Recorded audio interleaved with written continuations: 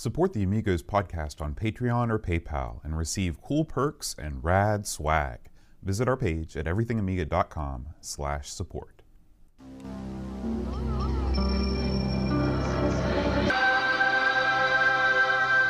Amiga, the first personal computer that gives you a creative edge.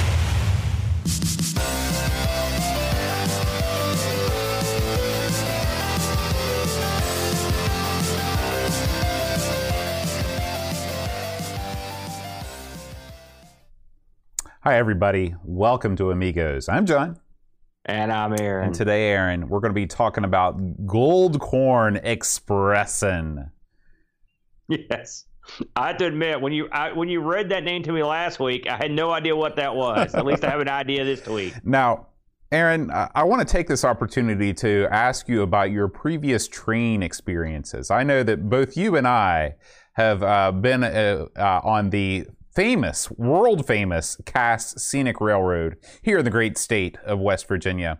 But have you been? Nope. You've never been on the Cass Scenic Railroad? Listen, I don't make Cass Scenic Railroad money, boat.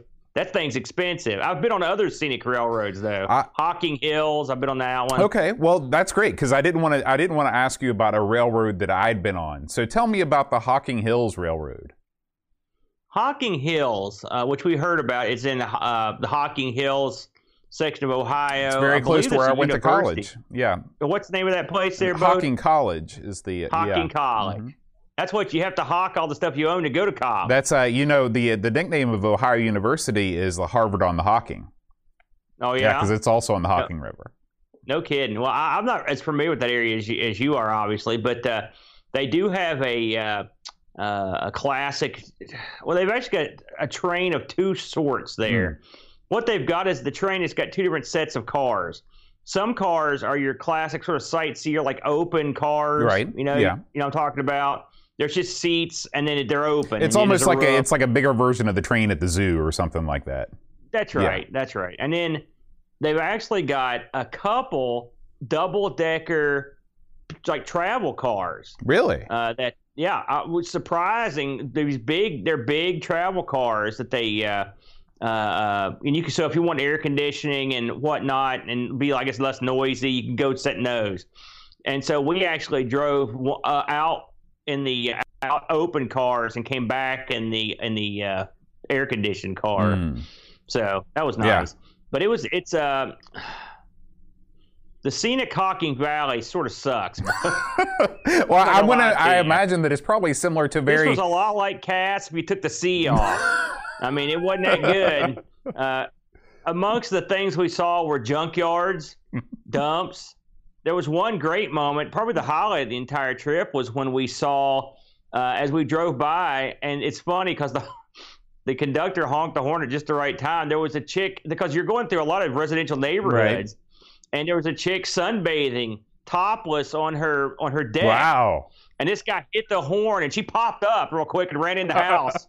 That was pretty funny, but as I recall, this thing goes all the way out, and then you stop at a park or a scenic. Yeah, it's like a park. Yeah. I think there may be a museum there even, and then it could even be on campus. To be honest with you, I don't remember exactly. But the train goes there after about a half hour, and then you get out, stretch your legs, get something to drink. Mill around. I knew they had snakes there. I remember that. They had maybe that's their catchphrase. We've got snakes. We got snakes. And they, they had somebody going around. You could pet the snake or whatever at your bag. And then you hop back on the train. This sucker does a U-ey. Mm-hmm. You know what I mean? Mm-hmm. And then heads back to the station. And that's your ride. So I'm not gonna lie. It was not the most scenic railroad I've ever been on, but I guess it's more scenic than most. It was okay.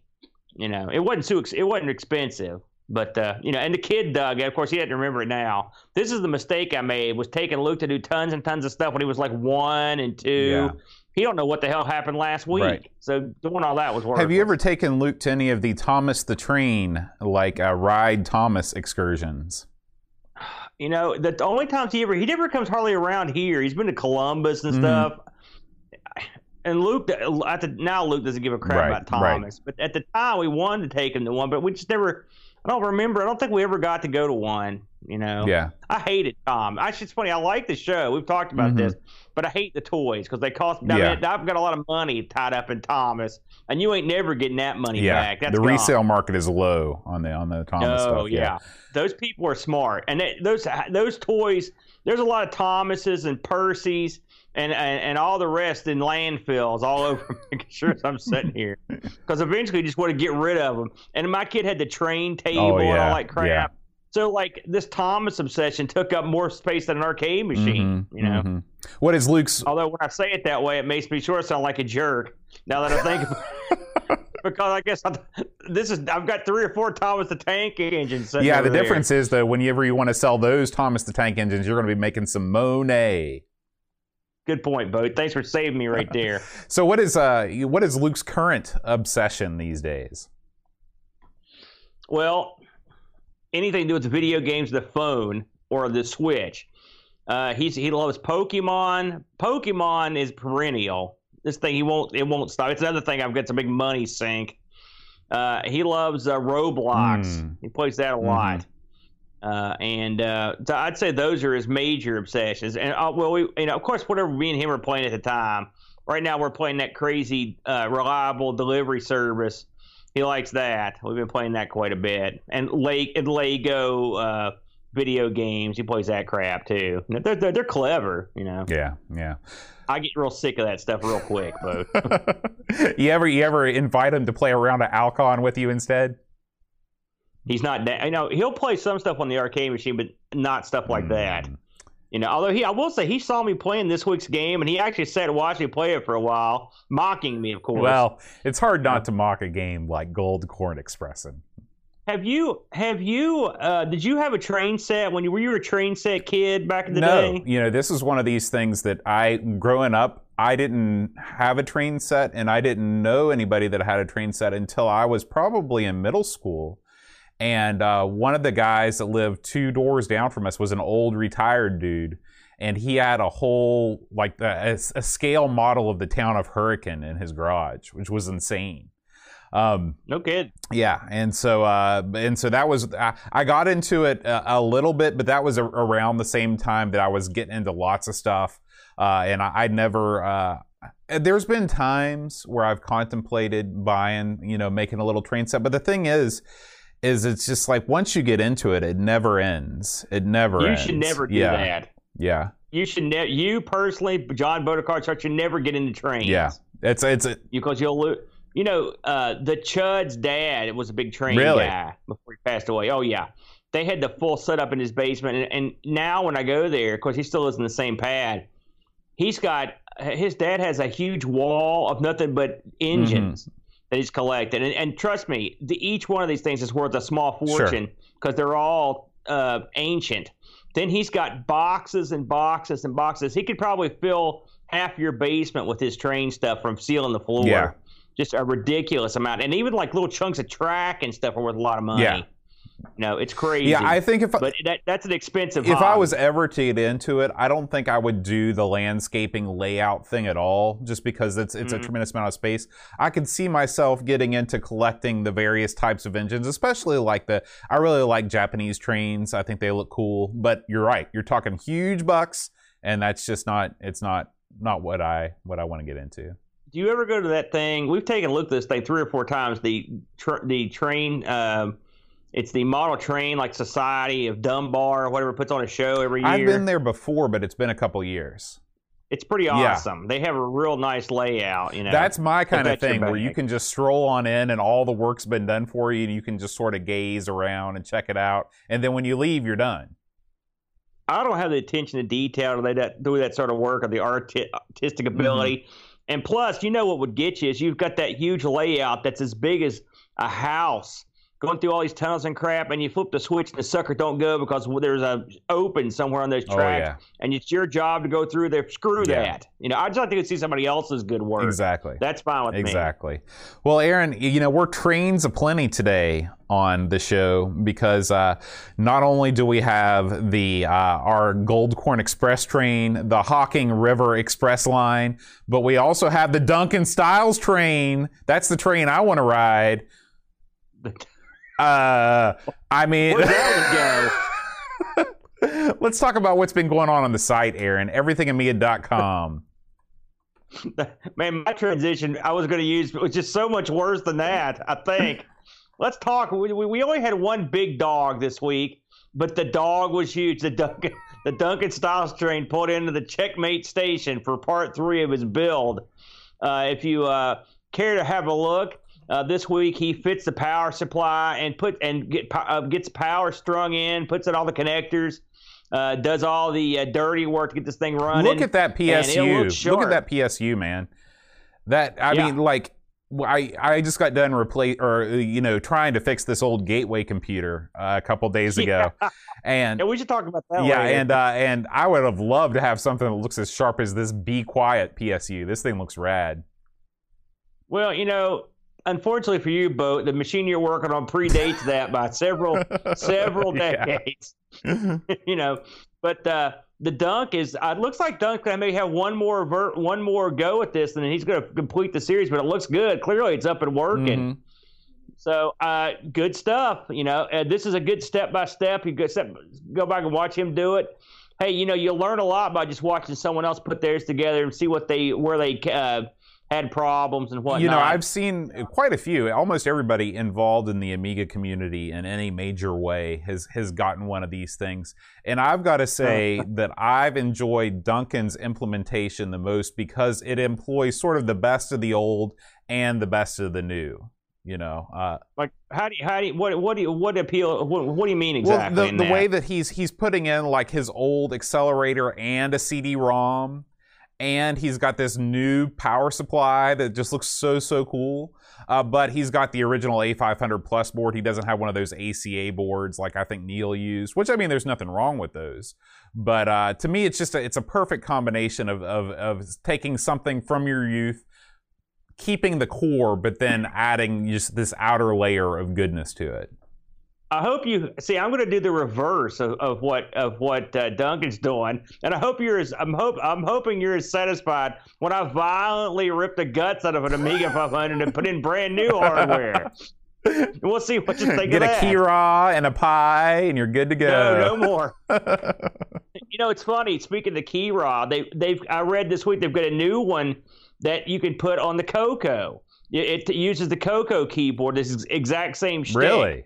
So my first thought was, man, I could put a Pi in a Coco. Then I slapped myself about 7 times. Don't do that, you idiot. All right, Aaron. Now it's time for the real train to pull into the station. The Gamble train is here, Aaron, bringing us this week's crop of Amiga news. And what a week of news this has been. This has probably been our busiest news week of the year. People are staying inside, they're social distancing, and they're Amiga undistancing, if you know what I mean. Hey, before you get into the Amiga news, yeah, man. How about some non-Amiga Let's news? talk about some Coco news to lead things off.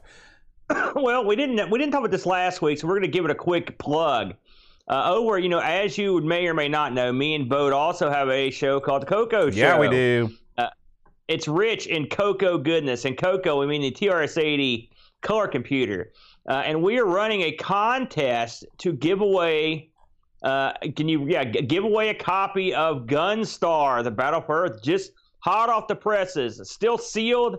Gunstar by Nick Marentes, and we are giving a copy away. It's a game for the Color Computer 3, but anyone's eligible. If you want it, you can come get it free, shipped to you free. Tell them what they got to do, Bode. All you have to do is go to yonder iTunes, look up The Coco Show. Make sure it's our Coco Show, not some other stupid Conan O'Brien thing. And then write us a review. we will choose from the reviews randomly. We'll just put them all in a hat and pick one out, and the winner will receive a free copy of Gunstar. Shipped anywhere in the free world. That's right. We'll put it in the mail straight away, Boat. And this is a good game. And like I said, if you've got a Coco 3, great, you're good to go. If you don't have a Coco 3, hey, grab it. You got it for later. And if you don't even collect for the Coco, or any of the above apply, this will also work on emulators. And the disc also comes with some of Nick's older games. Some of them he's enhanced. Yeah, now so it's a you good should bargain. mention how you were actually one of the pivotal members of the development team in this game. No, I will say it was nice of Nick to credit me. I was stunned when I saw that, but you were actually watching live when I noticed it. Yeah, I mean, you were. Like, what? This game almost didn't come out until you you kind of pushed it through the door. I had literally next to nothing to do with it. All I did was just play it, and told him what I thought. But it was nice for Nick to mention me. But it's a really good game, and it exceeds what you would expect the Coco it would have the ability to do, especially in a genre like a shoot 'em It's up. visually striking, is what it is. Yeah. So if you're interested, it's simple. Hop over to iTunes, the dreaded iTunes, or Apple. What's it called? Apple Podcasts. If you've got an iOS device. And while you're over there, if you feel particularly froggy, just leave a review for everything. Yeah. Just right across the board. Coco Show, R. Sinclair, 1200 XL, Amigos, ARG. We'll take anything you got. But the ones for Coco Show are the ones where you're getting into the contest. And Bo, we're going to get into the contest, next week? Is that? I think that's right. I think in May is when we're going to close it up. So you got one more week to get it done. Beautiful. That's all I got on that, Bo. Keep them going. All right. Next up, Aaron, speaking of new developments, there is a new, remember how last week we were talking about, building the perfect Amiga? Yeah. And this guy is putting an A1200 in a 600 case. Oh, I put this up, actually. Oh, okay. So tell me a little bit about this.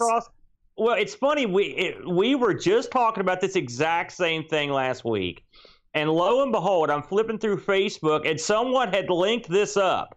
I about fell out of my chair. And some dude did it, man. Yeah, I love this because he posted this on Amibay, and it's the normal Amiga forum community nonsense where he's like, "Hey guys, I'm thinking about doing this," and 8,000 people crap on him immediately, tell him he's an idiot, tell him to go home and never touch a computer again. Then 3 posts down, he's like, "Yeah, I did it. Here's some pictures. Eat it." That's every forum. No, it's not. It's the Amiga community. No, it's not. They all are like that, and you know it. I'll tell you something. This guy, one thing I like about this guy, he just shows up. He goes, "Hey, I'm going to do this." And some people give him a little guff, and he just goes, "Well, here I'm doing this, and here he just does it. And then he does it, and he finishes. He's like, "I'm Listen, done." man. And everybody's like, "Well, crap, that's amazing." If I walked onto the Coco Talk Discord and I said, "Hey, guys, I want to put a Coco 3 and a Coco 1. You know what they'd say? They'd say, "Let's see it. Go for it, man. You can do it. You're the man." It's different. Funny you should mention it's different that, in Bo. other communities. It's funny you should mention that because I was on the Coco Facebook. A dude is putting a Coco 2 or 3 in a TRS-80 model, like 1 or 2 case. I love it. Built-in monitor. I love it. And so he's put his own monitor in, and what he's done is taken the Coco and just shoved the entire keyboard up through where the keyboard would go on the other one. That's awesome. I was like, man, that's a pretty good idea. That's awesome. I love it. Give the guy credit. So anyway, thank you for posting that, Aaron. Hey.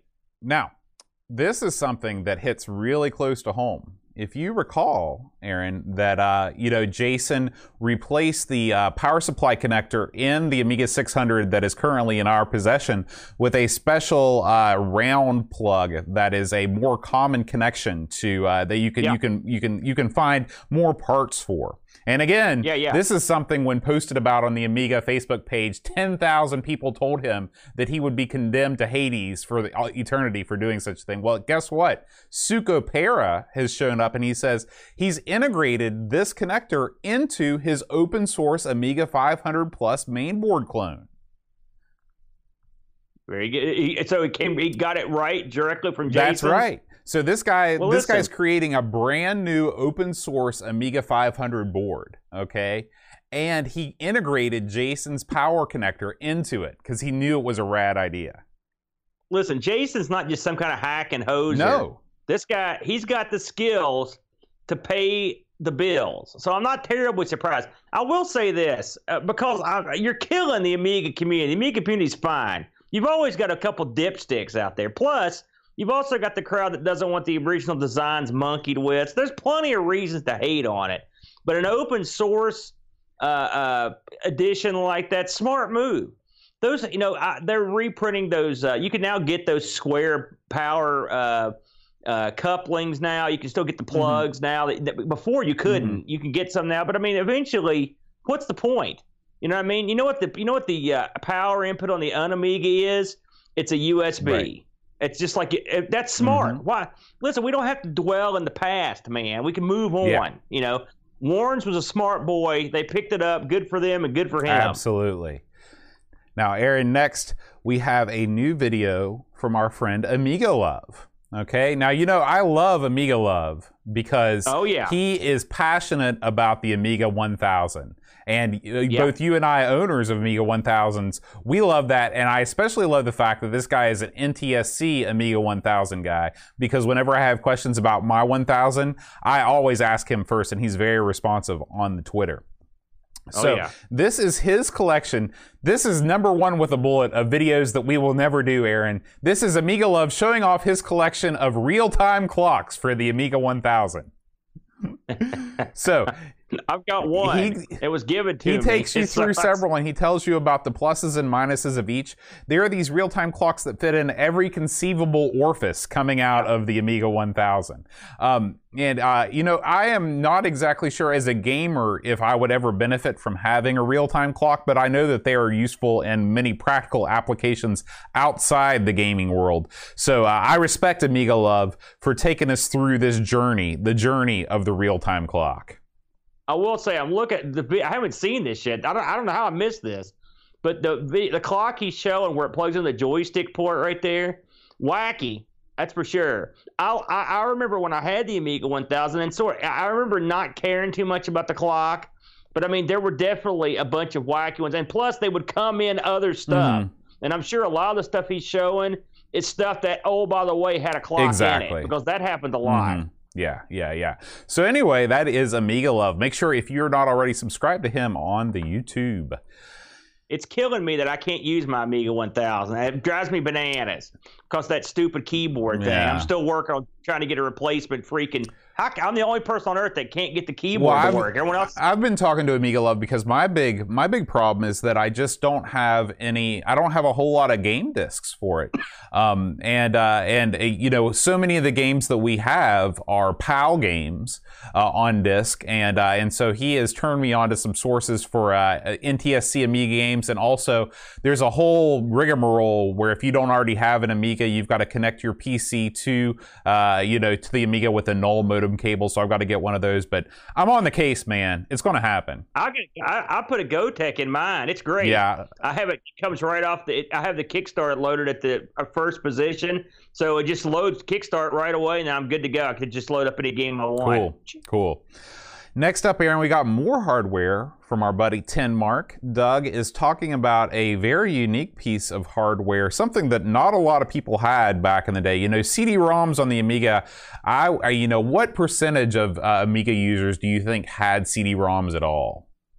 I never personally, back in the day, knew anyone had one. Not a single think person that the popularization of the CD-ROM sort of coincided with the resurgence of the PC as a gaming platform on the whole, or as a productivity platform on the whole. So I think that around the time the CD-ROM really started picking up steam, a lot of people were jumping ship off the Amiga. But of course, there were definitely CD-ROMs for the later model Amigas. What Doug is looking at this week is the Commodore A570 CD-ROM. This is a CD-ROM that you can actually connect to an Amiga 500. I had no idea that this thing existed. Had you heard of this before? I remember seeing these in magazines back in the day, and they're just big, bulky looking tray drives, that whole bit where you have to put the tray caddy in. Oh yeah.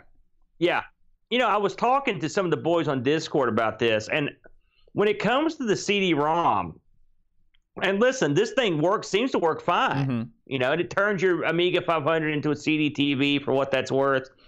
But the problem was just, what are you going to play on them? I mean, and yes, you got the Fred Fish disc. Somebody mentioned that, but I mean, in terms of CD games, like it's not like the CD TV was bubbling over with awesome titles. You know what I'm saying? There's a lot of crap.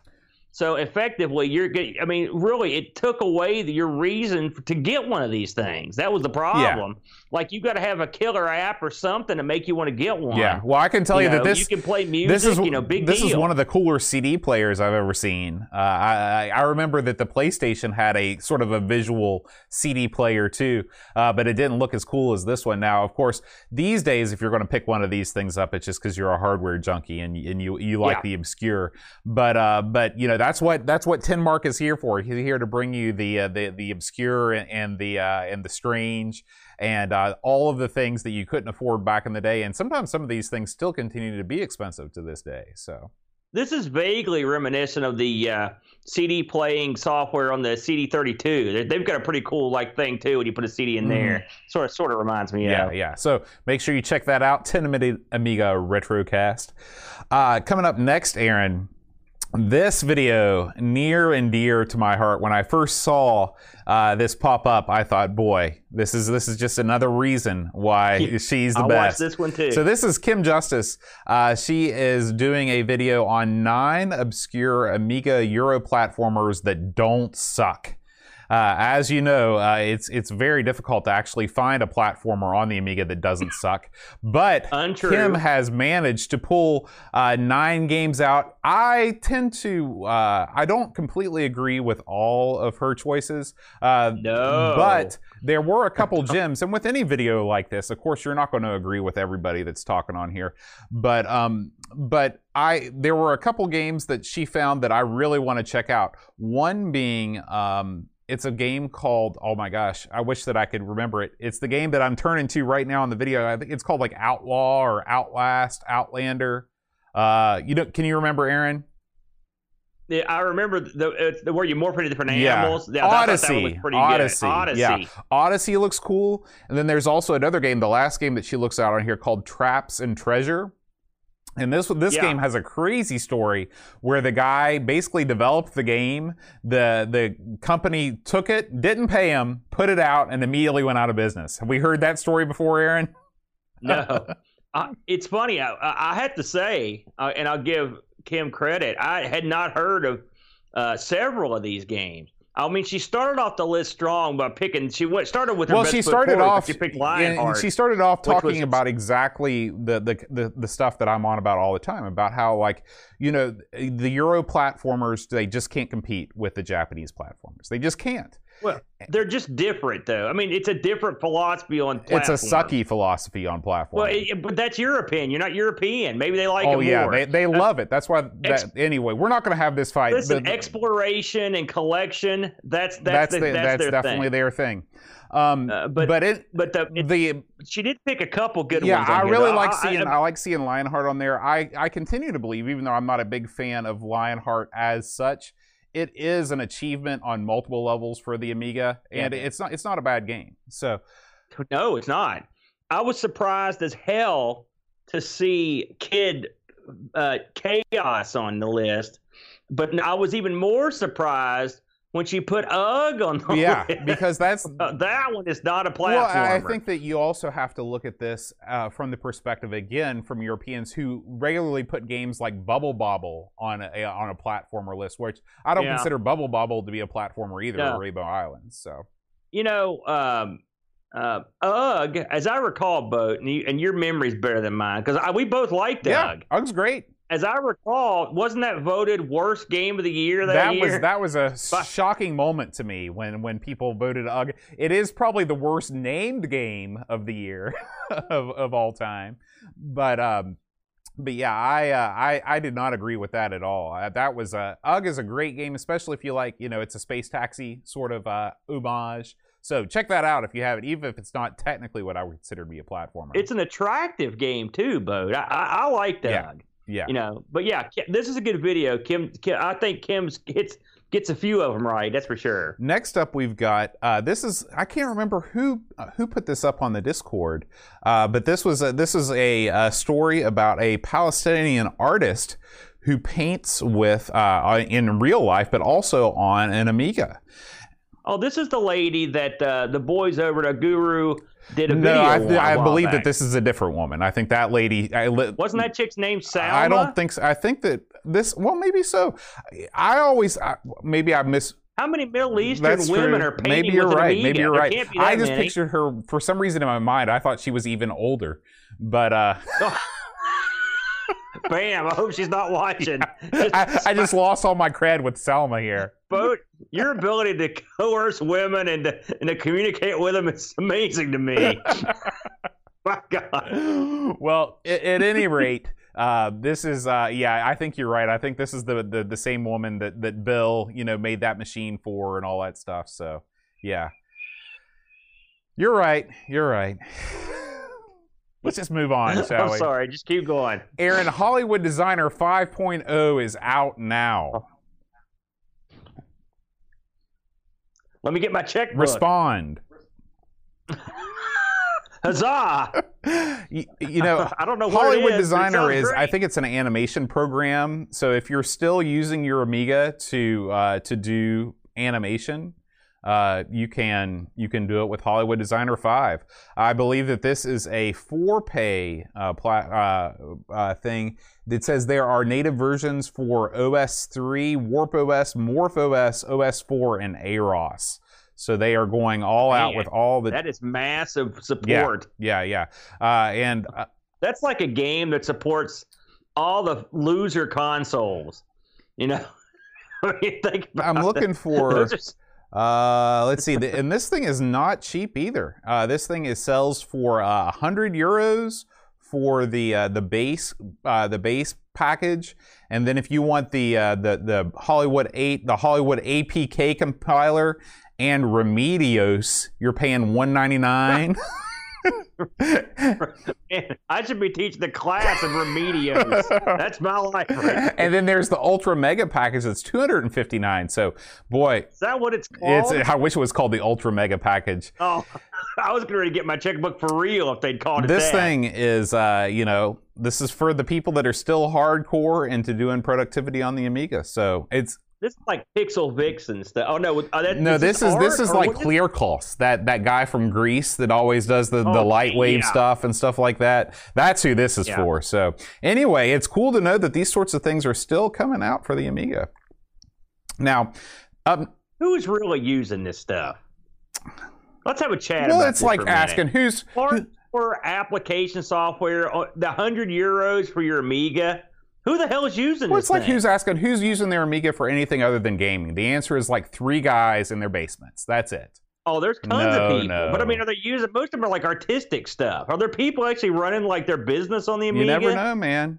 That's a question. If you're running your business or you're using heavy duty apps and stuff like business, I want you to send us a message or reply to this video, and we'll talk about it next week. But I want to hear about that. Well, you want to hear about this? Here's your Walnut Amiga 500, Aaron. Have you ever had a hankering to fully encase your Amiga 500 in some sketchy looking wood? What? Well, now I do. This thing looks like a beat up Apple II that was rid hard and left to dry. It looks like it's chocolate covered, or you could like break it off and eat it. Yeah, What did they do here? But oh yes, you know what this reminds me? I never actually saw this in person, but I've heard you talk about it so much that I almost feel like I have. The Chuds arcade controller. Oh yes, made from the tree. This is a lot better quality. This looks pretty good up close. The far away picture not so good. Now, so someone literally made a wooden case for their Amiga. That's what we're talking about here. Yeah, it looks like there are actually 2 pieces of wood. It looks like there's like an insert, or maybe it's just the angle. It looks like maybe it was mitered out, on the inside. There's more than 2 pieces here. They've actually angled stuff. Someone knows what they're doing wood-wise. Yeah, like I said, I think I said Apple II at the beginning. What I meant was Apple I. Remember, the Apple I came in that crazy wood case too. Yeah. To me, I don't know. In general, I'm a fan of wood cases, but this one's not doing it for me. I like that polished wood look, but I like my favorite is just the wood grain contact paper. You slap that on anything, it looks great. That's the arcade way. Yeah. I have to say, kudos. First of all, whoever sent that in, kudos for finding it. That was me. And then secondly, that is something I've never seen before, so I'm glad I saw it. That was real crazy. I don't know how I stumbled upon it. It was a late night Reddit session, and I stumbled upon that. No wonder you're so against forums. If you've been doing late night Reddit sessions, they'll turn any man I guarantee evil. you that's the root cause. All right. This is not a new article, but it is a great article. As we were mentioned on Amatopia this week for having their video of the week for one of our previous shows, I ran across this article, and I'd never seen this broken down this way before. I found this to be extremely useful. This is the Amiga Specs and Possibility Guru Meditation Guide by Mr. Amatopia himself, Mikhail Bergseth. And actually, this is pretty new. It came out April 16th. How far can you upgrade your Amiga? And there's a simple matrix here where it charts out what you can do with each model Amiga. Now, I'm sure for you, you've got all this stuff memorized, but for somebody that's relatively new to the Amiga hardware scene, I was like, I wonder how much RAM I could put in my Amiga 100 or 1000. Turns out you can put in 128 meg if you've got the Vampire. So, but anyway, have you seen any kind of a grid like this before, Aaron? No, I was just looking it over. Good find, Bo. Yeah, I was very impressed with this, and there's all the Zorro. Like, I didn't realize that you could put Zorro. Is a Zorro 1 card basically your side car? Is that a Zorro 1? Listen, I've never called that. It is I guess that's a Zorro port, but I always think of Zorro as the internal ports. Right. Yeah. Anyway, those are Zorro 2s that are the internals, I think. And Zorro 3s. You could put up to 8 meg RAM in your CDTV, Aaron, if you ever get a CDTV. Oh boy.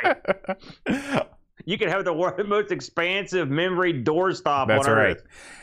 I want one. That's a sad thing. And finally, our final story of the week. This is a brand new Medium post, and this doesn't really tell us anything new.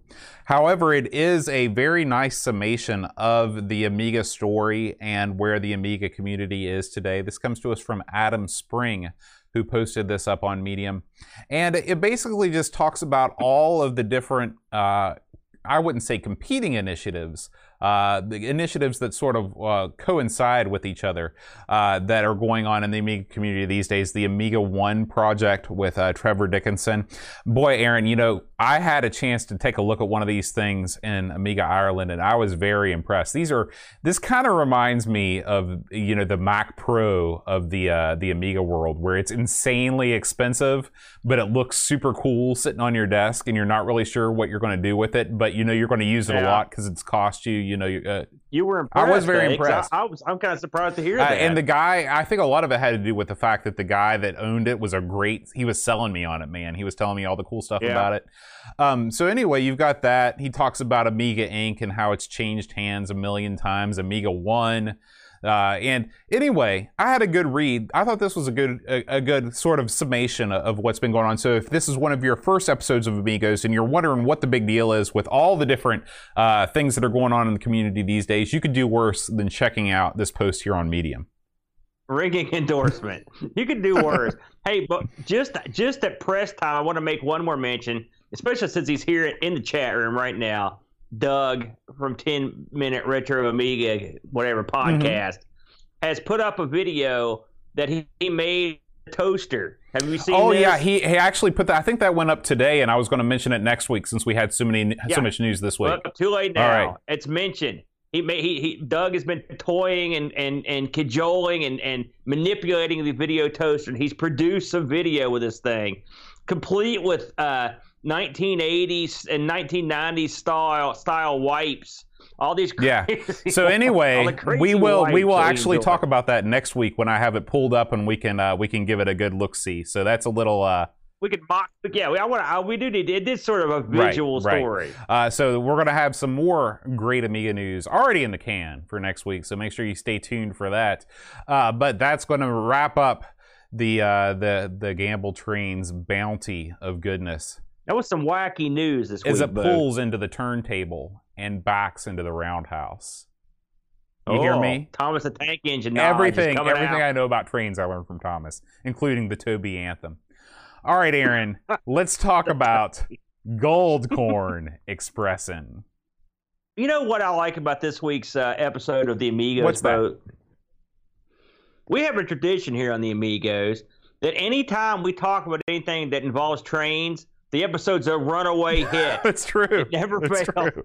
That Thomas the Tank Engine thing we did was one of the, or you did it, I think, a plate that was one of the highest viewed things we've ever done. Insane. And let's not forget Thomas Pinball, which is so we've covered plenty of change. This is a non-Thomas affair. We'll see how it holds up.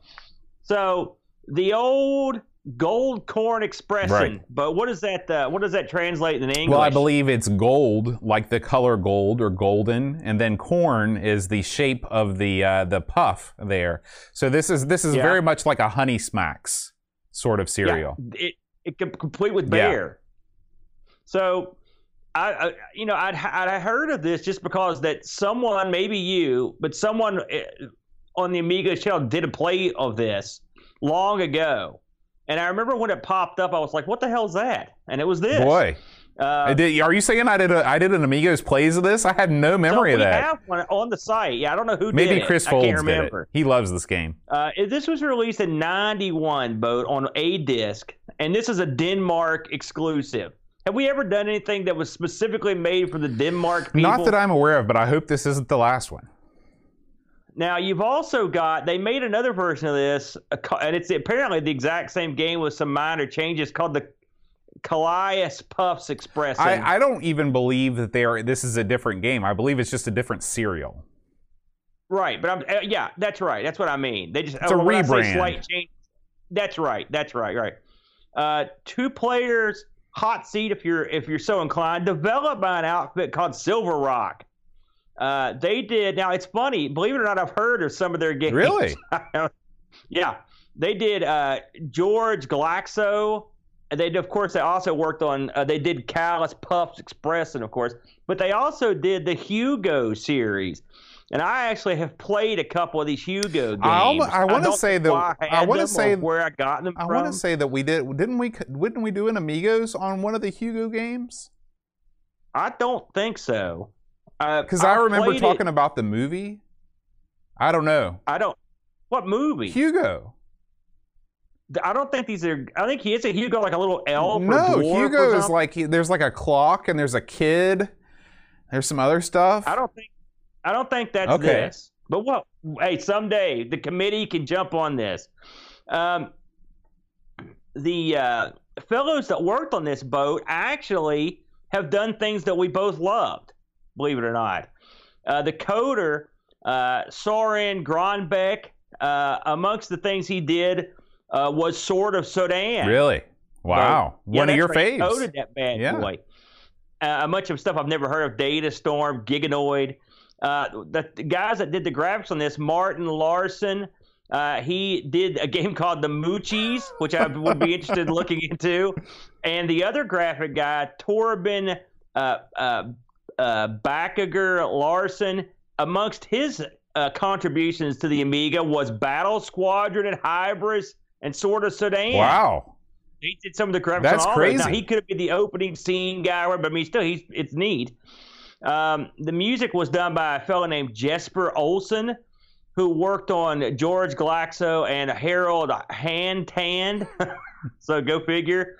So these and this was converted over to the Amiga by Jesper Olsen as well, according to the credits. So ECS, OCS, this actually got ported to the C64 and DOS, if you can believe that sort of thing. So what is this thing, Bo? This is another one of these games that has a tie-in to a product, like you mentioned. It's funny, we've come across. This is probably the 3rd or 4th time we've done one of these things. Oh, yeah. I mean, there's your classics. There's all the Colin Curley Quavers. You got your Penguin Biscuits. Quavers has been a repeat offender. Yeah, the Penguin Biscuits on James Pond 2. Right. Right. So you were right, of course. This is a product game for these cereal. And again, when you said Sugar Smacks, that's what I reminded me of. So apparently, isn't Honey Smack? That's a frog. It's not a bear. Well, Sugar Smacks is the bear. No, it's all the same. They just changed it from sugar to honey. It's always been the frog. there's a bear. We got all kinds of crap. It doesn't matter. So in this game, your job is as the designate mascot for this cereal is to deliver the cereal to the end of the level so it can be dumped in the box. And then it can be, I guess, presumably transported to all the boys and girls. Now, I'll tell you something right now. If you had to go through this effort to make one box of this stuff, this cereal would be $50 billion a box because you're running an entire train line. You're doing all kinds. You're paying this bear God knows how much money. That's true. So what are you doing this? Well, this I have to say, this is a pretty unique puzzle game. I mean, I'm sure there have been games like it. I know we've played stuff similar, but I still thought it was kind of interesting. You really control two people in this game. You're controlling. You almost control three. It's like you control the train, the bear, and your buddy. You control. What do you mean, your buddy? I don't know what that thing is. The fly thing. That's a bee. Is a bee? Yeah. Weird. Did you see the close up? I forgot. Oh yeah, I forgot about the close up we're about to see right now. So anyway, you control a bee and a bear that drives the train. Your job is to go out, take your train, get the cars the hooked up, go and get the cereal put in the cars, then add that sweet drop of honey to each car, so the cereal gets that beautiful, delicious gold corn taste. And then you have to negotiate your way to the end of the level where you'll dump the cars into the box, the cereal box. Along the route of these railroad tracks are various obstacles and switches. And your job is to take your little bee, and he goes out and manipulates the switches when they need to be manipulated. He does a few other things too. So this is one of those deals where basically the track splits into multiple directions, and your job is to use these switches so you can take your train backwards and forwards up to the appropriate track to pick up cereal or whatnot. It's a pretty wacky game. Now, you're probably asking yourself, Boat, I know you're not, but if you're never played this before, you're like, how the heck do you do all this stuff with a joystick and a button? Well, they've actually, amazingly, and I'll give the game credit, they've come up with a pretty decent control. Absolutely. A control cycle. It's fantastic. The controls are great. So, it is. I mean, who'd have thunk it, though, is my point. It's a game about cereal. So if you move the joystick around, your train will go around. If you hit the button, the train will keep doing whatever it's doing, and you'll be controlling the bee. All right, and then so you can run up and do switches and stuff. So what you learn pretty early on is that you don't want to be going crazy 8 bonkers down the track and then decide to switch over to the bee, and because your train will careen to its death.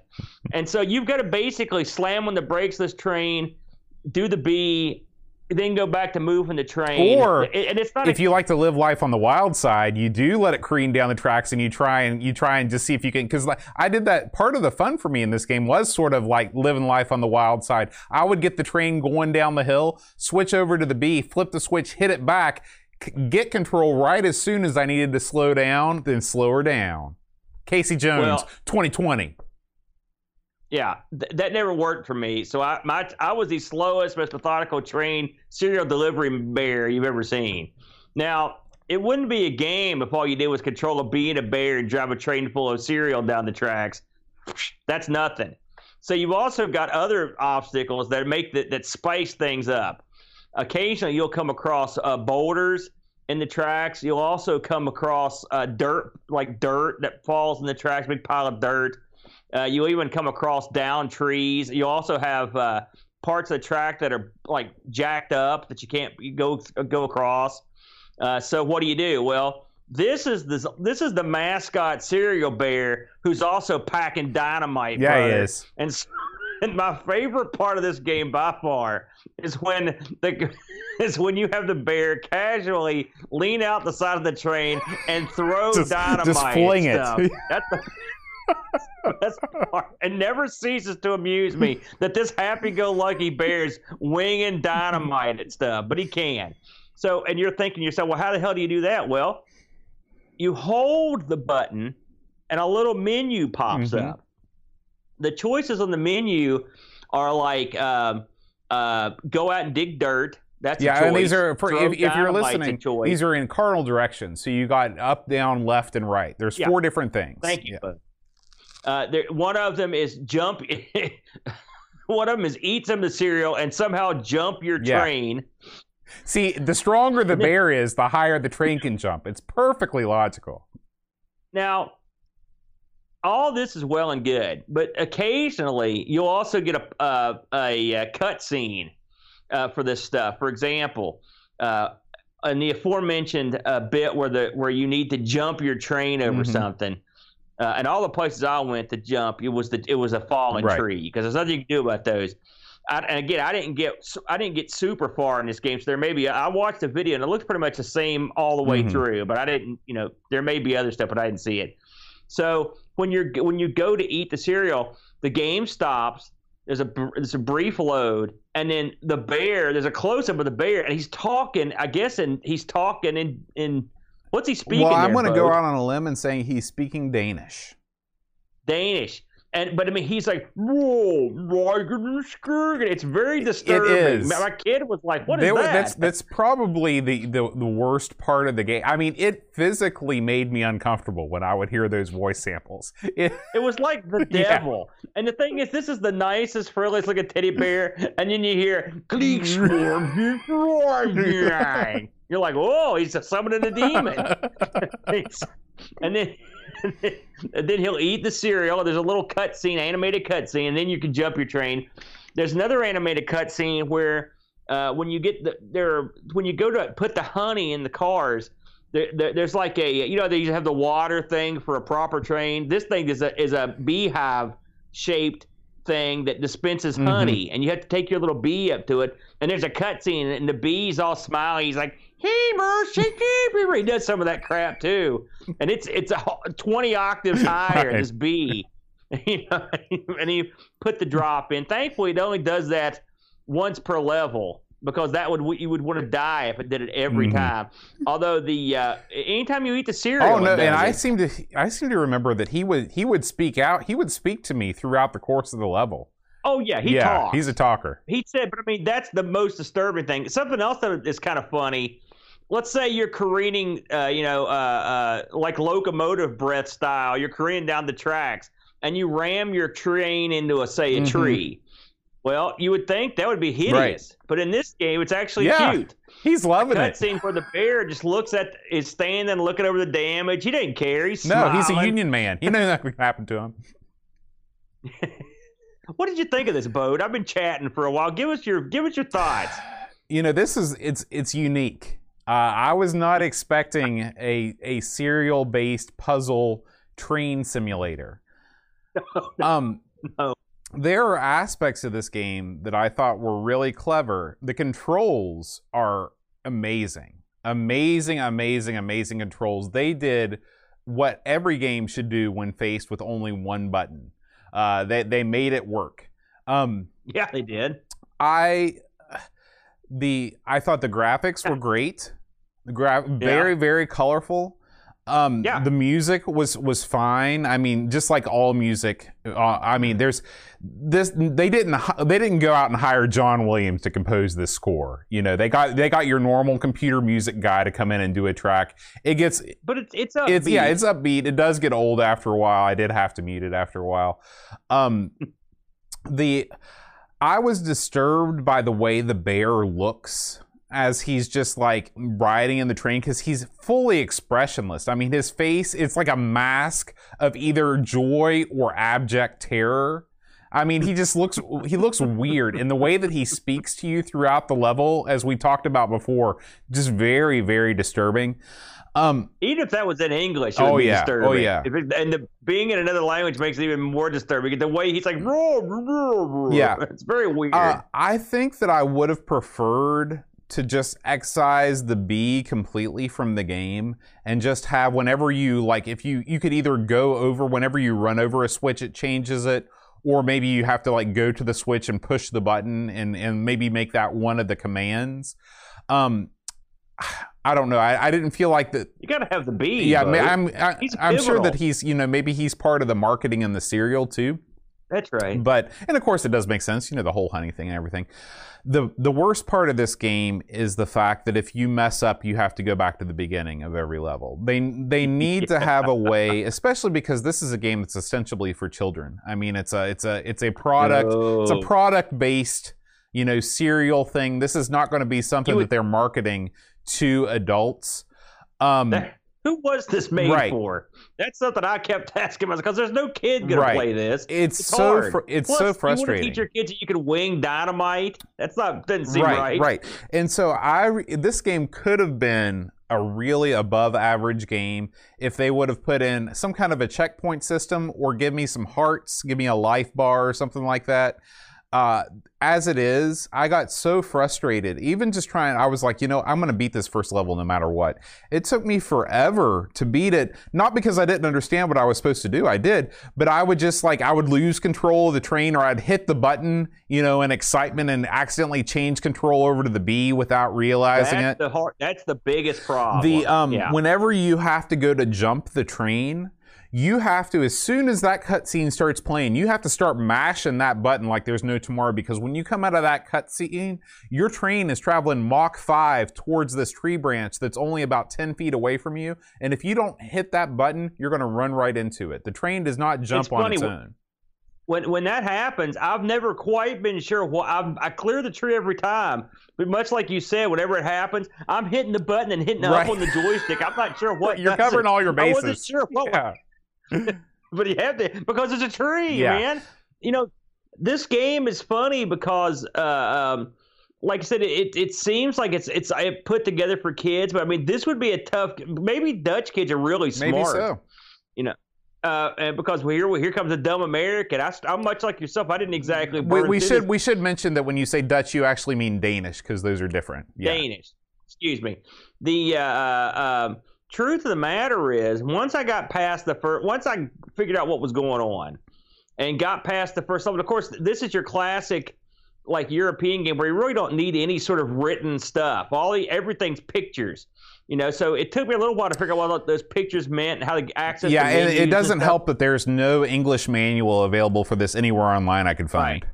Well, I had to watch a guy play it, because I kept getting to the tree and I'm like, what the hell do I do here? Right. Well, so once I got past the first level and realized that you can't go crazy on the train, I got to I think I got to the fourth level on it, and I actually enjoyed it. You're right. I will say I played this one a lot with Amiga Forever, and it was for save states. Because I didn't even think to use save states. That would have been a good idea. Oh yeah. Well, listen, I'm like yourself. I don't want to go through that whole rigmarole again. This is a game I don't know how much replay value it would have once you know how to do the puzzles. The biggest gripe I've got in this game is and it's not really the game's fault, but it's one of the side problems with the control system, and you brought it up, is the fact that you hit that button accidentally sometimes, or panicky. And so I can't tell you how many times my train would be careening off that to one side of the screen, and the B would be gone. That's because I thought I had the train, but I had the B. What would have been nice if they would have taken the top left corner of the screen and just had a little picture of a train or a little picture of a B, and whenever you push the button, it just goes. Yeah. Something that would indicate that you had switched. Would even just an audible sound would have helped. Yeah. But a picture would have been nice too. That's the game's biggest flaw. Now, is it one you'll get used to? Yes. Is it one that will keep you from enjoying the game? No. I think eventually, because I got better at not doing that, but it still happened all the time. With control and stuff, getting backwards on it. But overall, I thought it was a cute game. I thought it was for something that's a tie-in with a product. I thought it did a good job for the product. I mean, it's cute. It's almost like playing a commercial for something, So I enjoyed it a lot more than I thought I would. You're right when you say the bear's lifeless face leering up at you from that train is disturbing. And the fact that he doesn't care if the train wrecks or not. No one cares about nothing in this world.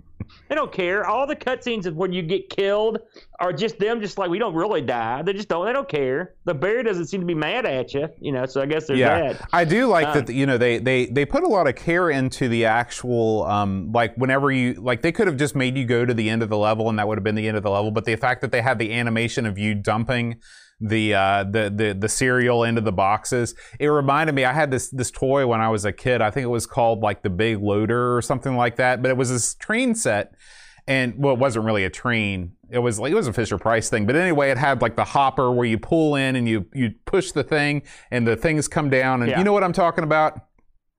Yeah. So that is the. It reminded me of that, and that brings back good memories. So.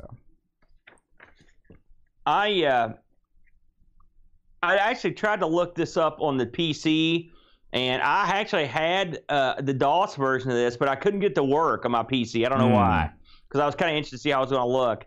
And I've heard the C64 version's okay. I did look up some reviews, and I know we've got some reviews on Discord. The only review I came up with was the Lemon review of this, and the people in Lemon give this a 6.94 Bo, which I know you're going to say that's super low for Lemon, and it sort of is. Yeah, absolutely. I think this is our first 6 we've ever done on Lemon. Oh, it can't be, because we've done other games that are far worse than this. The Lemon crowd, though, pumping it up. Yeah, please. How did we do on Discord? We got a couple reviews on Discord. Let me pull those up real quick. So, as always, if you are a Patreon supporter of Amigos, you can join our Discord server and you can post your own review for us to leave on the air. Our first review this week comes to us from the one and only Graham W. Vebke. He says, I could only assume this is a Danish licensed title for some gold corn type cereal, which forms the game's objective. Collect the carriages, then the cereal and honey, and drive the train to the destination, using TNT to blow up any obstacles, or the driver will use a shovel for the smaller ones. Yeah, I thought that was odd, Aaron, that the TNT can blow up massive boulders, but it's unable to remove small piles of soil from the tracks. You can even make the train jump. Not a bad puzzle type game, and you can switch control to a B to control the track switches and honey taps, then backing in. You can't drive the train carelessly or you will have to start again. There's even DOS and C64 versions of this, but it doesn't excite me like it does Chris Folds. 7 out of 10. Chris Folds writes, welcome to one of my guilty pleasures, the charm and quirkiness of a specky game in an Amiga wrapper. Whimsical, fun, relaxing, and full of charm with a surprising deep game underneath, and it's something that fires all my member berries back to a simpler time. One of my all-time favorite 16-bit games on any platform, 9 out of 10. Wow. And finally, Pixels at Dawn says, this is a nice-looking puzzle game and certainly different, but you could never mistake this for anything other than a promotional game. It starts simple and stays that way till the end of the game with very little variation in mechanics. But don't get me wrong, this is fun and not too taxing, as gameplay proceeds at a sedate pace and provides a good distraction in short bursts. The beautiful animations that appear periodically get special mention too. Worth a look, but not going to blow any minds. 7 out of 10. I disagree with that. I believe that you could take the Gold Corn label off this thing, and it would be up there with, a ton of puzzle games on the Amiga that don't have the promotional branding. I think this is an above average game. I think this would be a great game if we could rebrand it for West Virginia. Make it where we could actually replace the cereal with coal, and we and it would be perfect, and replace the bear with some grizzled old miner. Absolutely, I love it. It would work out. It would work out great. But overall, I thought it was a pretty decent game. I'd say 7. I'd say that's probably about where I would put it. I did have a look on eBay for this thing. Believe it or not, I couldn't find any. It's a shame. Good luck. All right, Aaron. Well, as we roll towards the end of the podcast this week, I do want to thank all the fine folks that have joined us on Twitch live. We record this show live every Friday night on Twitch. We've got Challenged Moose here with us, Ricky DeRocha, Pixels at Dawn Gaming, doing a great job modding in the chat, Frodo NL, Duncan Styles, Darkwing 602, let's see, Cowbird Boy is with us. Hi, 7 10 Mark, Mitsuyama. Pretty good crowd in the old Thanks for joining Yeah, us. I know Edvin was around her. Oh, yeah, I put Edvin there too. So, all right, Aaron. We also want to thank all of our Twitch subscribers. Thank you so much for subscribing if you have subscribed to us on Twitch. And we have something a little bit special today for the Patreon Song Challenge. Before we unveil it, I want to congratulate all the winners of last week's Patreon Song Challenge. Last week's song was Wouldn't It Be Nice by the Beach Boys. Now, Terry, how... I know what you've got here is very special. You want to? You might as well save it till after the videos and unveil it at the end of the show. Oh yeah, I forgot about the videos. Well, I want to announce the winners here: Terry Hatfield, Pixels of Dawn, Pac Billy, The Slow, Norris, Missiyama, and Barkbit. And Barkbit says, "As it happens, me and my wife's personal song." You know, I'm sure that whatever version they were playing during their special times in the past, they will replace with the Patreon song going forward. So let's talk about what's been going on the old YouTube channel, Aaron. There's been you put up some great stuff this week. It's got to be, there's a lot of good stuff, and you were a busy boy. Let's see here. I got to pull it up and switch the window over. Bingo. All right.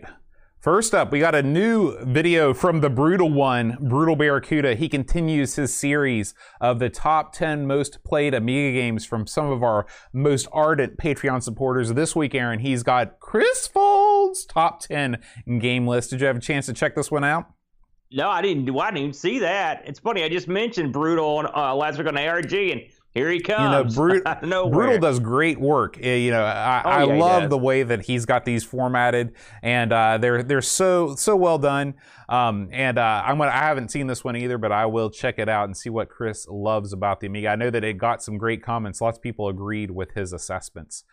I put up, this is the first of many games that I streamed live on Twitch last week. Finally got a chance. After many weeks of fussing around with various cables and things, I finally figured out a way to get my Spectrum Plus 2 that was given to us by none other than Roshi, get that hooked up to the CRT so I could get a chance to fire up the Magnum, Aaron. The Magnum is the light gun for the Spectrum, which was given to us by the one and only Pixels at Dawn. And of course, I couldn't think of a better game to kick off this series than Bullseye, the classic 80s game show, trivia darts game show. Have you watched any Bullseye, Aaron? I'm not. Trivia darts. Yeah, trivia darts. So you fire a dart at the board, you answer a question. I had pretty good results with the old Magnum. So you can see my reaction is it actually worked the way it was supposed to. So yeah, check it out. It was a good time, and I got the Johnny Castaway screensaver playing up there. Remember old Johnny Castaway from back in the day, Aaron? Oh yeah, I remember that thing. Good time. All right, Aaron, coming up next, I recorded another trombone tune. We got the Dr. Mario theme and the Bubble Bobble theme playing here. Let's see. Actually, I believe that the Bubble Bobble theme we talked about last week. So now, were you a big Dr. Mario guy, Aaron? You know, Teresa, that's her favorite game. You need to record the other song for Dr. Mario. Yeah, I would love to have there's a bunch of great tunes in this game, and I'm on the lookout for the other sheet music. So now, how are you coming up with this stuff, Bud? Are you just are you actually writing it yourself? Or you gosh, no. Yeah, I'm finding arrangements. There's a guy called Tuba Peter, tubapeter.com, and he's got a website full of free sheet music written for trombone, tuba, and so I'm just playing it off there. Let's see, Aaron, moving right along, we've got Street Fighter 2 and Mortal Kombat 2 on ARG this week. Why don't you talk a little bit about how you chose those games? Yeah, this week the wheel picked games you'd played for 50-plus hours. And it's funny, when we first pulled this, I was like, man, what am I going to pick? But it turns out that I've played tons and tons of games for 50 hours. I sat down and thought about it. And so it's funny that me and Brent both ended up picking fighting games, but of course we both love them. And I picked Street Fighter, of all things, for the Super Nintendo, Street Fighter 2. And just because it's sort of a special game for me and Brent from back in the day, because we actually pooled our money to buy it, which was a rare alliance. It ended badly. And then Brent picked Mortal Kombat 2, which is a game that he would leave our house at midnight and go to a truck stop to play. I remember that happening all the time. So if you want to hear wacky stories about dumb things we did, tune in ARG this week. Next week, we're going to be looking at, or this coming, I guess we'll be recording it this coming Sunday. For those that are live, we'll be recording games on the GBA. Yeah. A couple of Game Boy Advance games. I'm super excited for that episode.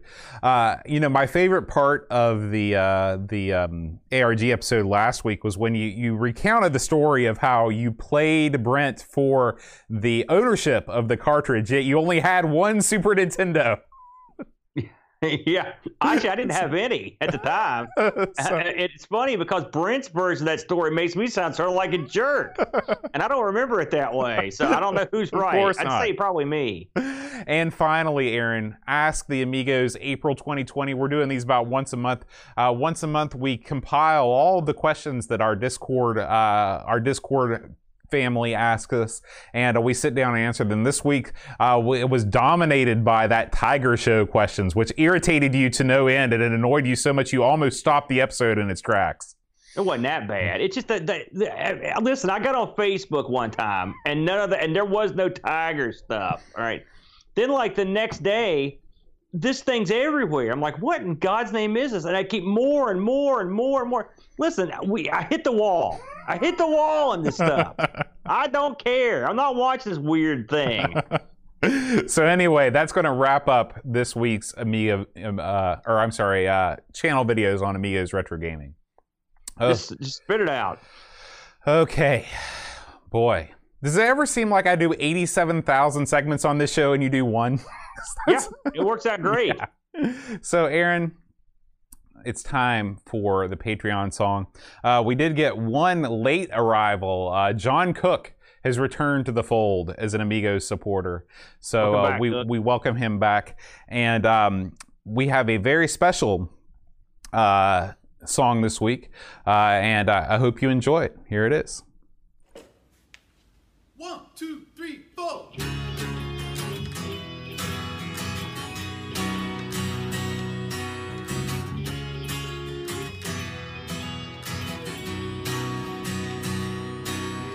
Rich, Hurry, Roshi, Frodo, and Elsa, Lincer. Take me Zebedee's magic roundabout. Jurgen, Mr. Cole, Daniel Williams, Bernard Lucas, Jerry Dennington, Zorglove, Commodore Kid. Your goodness and reflection, Simon Ledge, Cappy, Crispy Kilobytes and Caffeine, Mike W. Decker, Creekwood, Gary Heather, Free Lunch, Kate Fox, David Pickford, Cameron Armstrong, Andy Jones, Lobster, Maneda, Tim Amiga, Retro, Casper, Northwind, Retro, Man, Kate, Tim, Simon Close,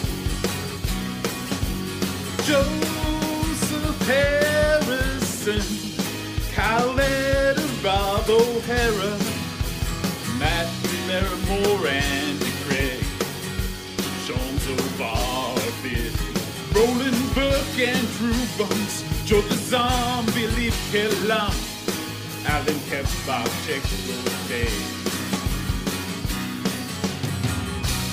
Levelo, John Marshall, Matthew Perron, Ricky DeRocha, Rippy Dead Boy, Ricky City's Eva Slow, Norris Stefan, Zorgard, Mortensen, Ethan Helen, Blindo 75, Christopher Hassel, Robbie Abbott, Chris Paul's Dreamcatcher, Lauren Brewer, Graham Debke, Lane Vinson, Adam Battersby.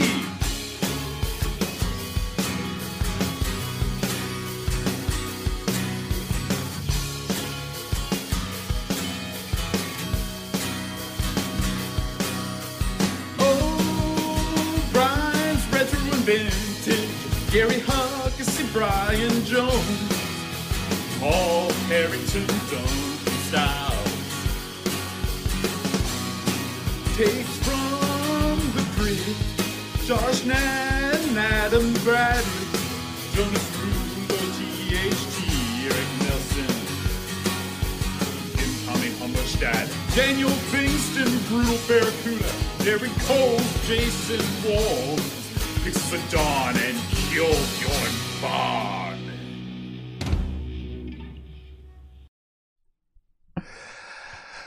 We're back.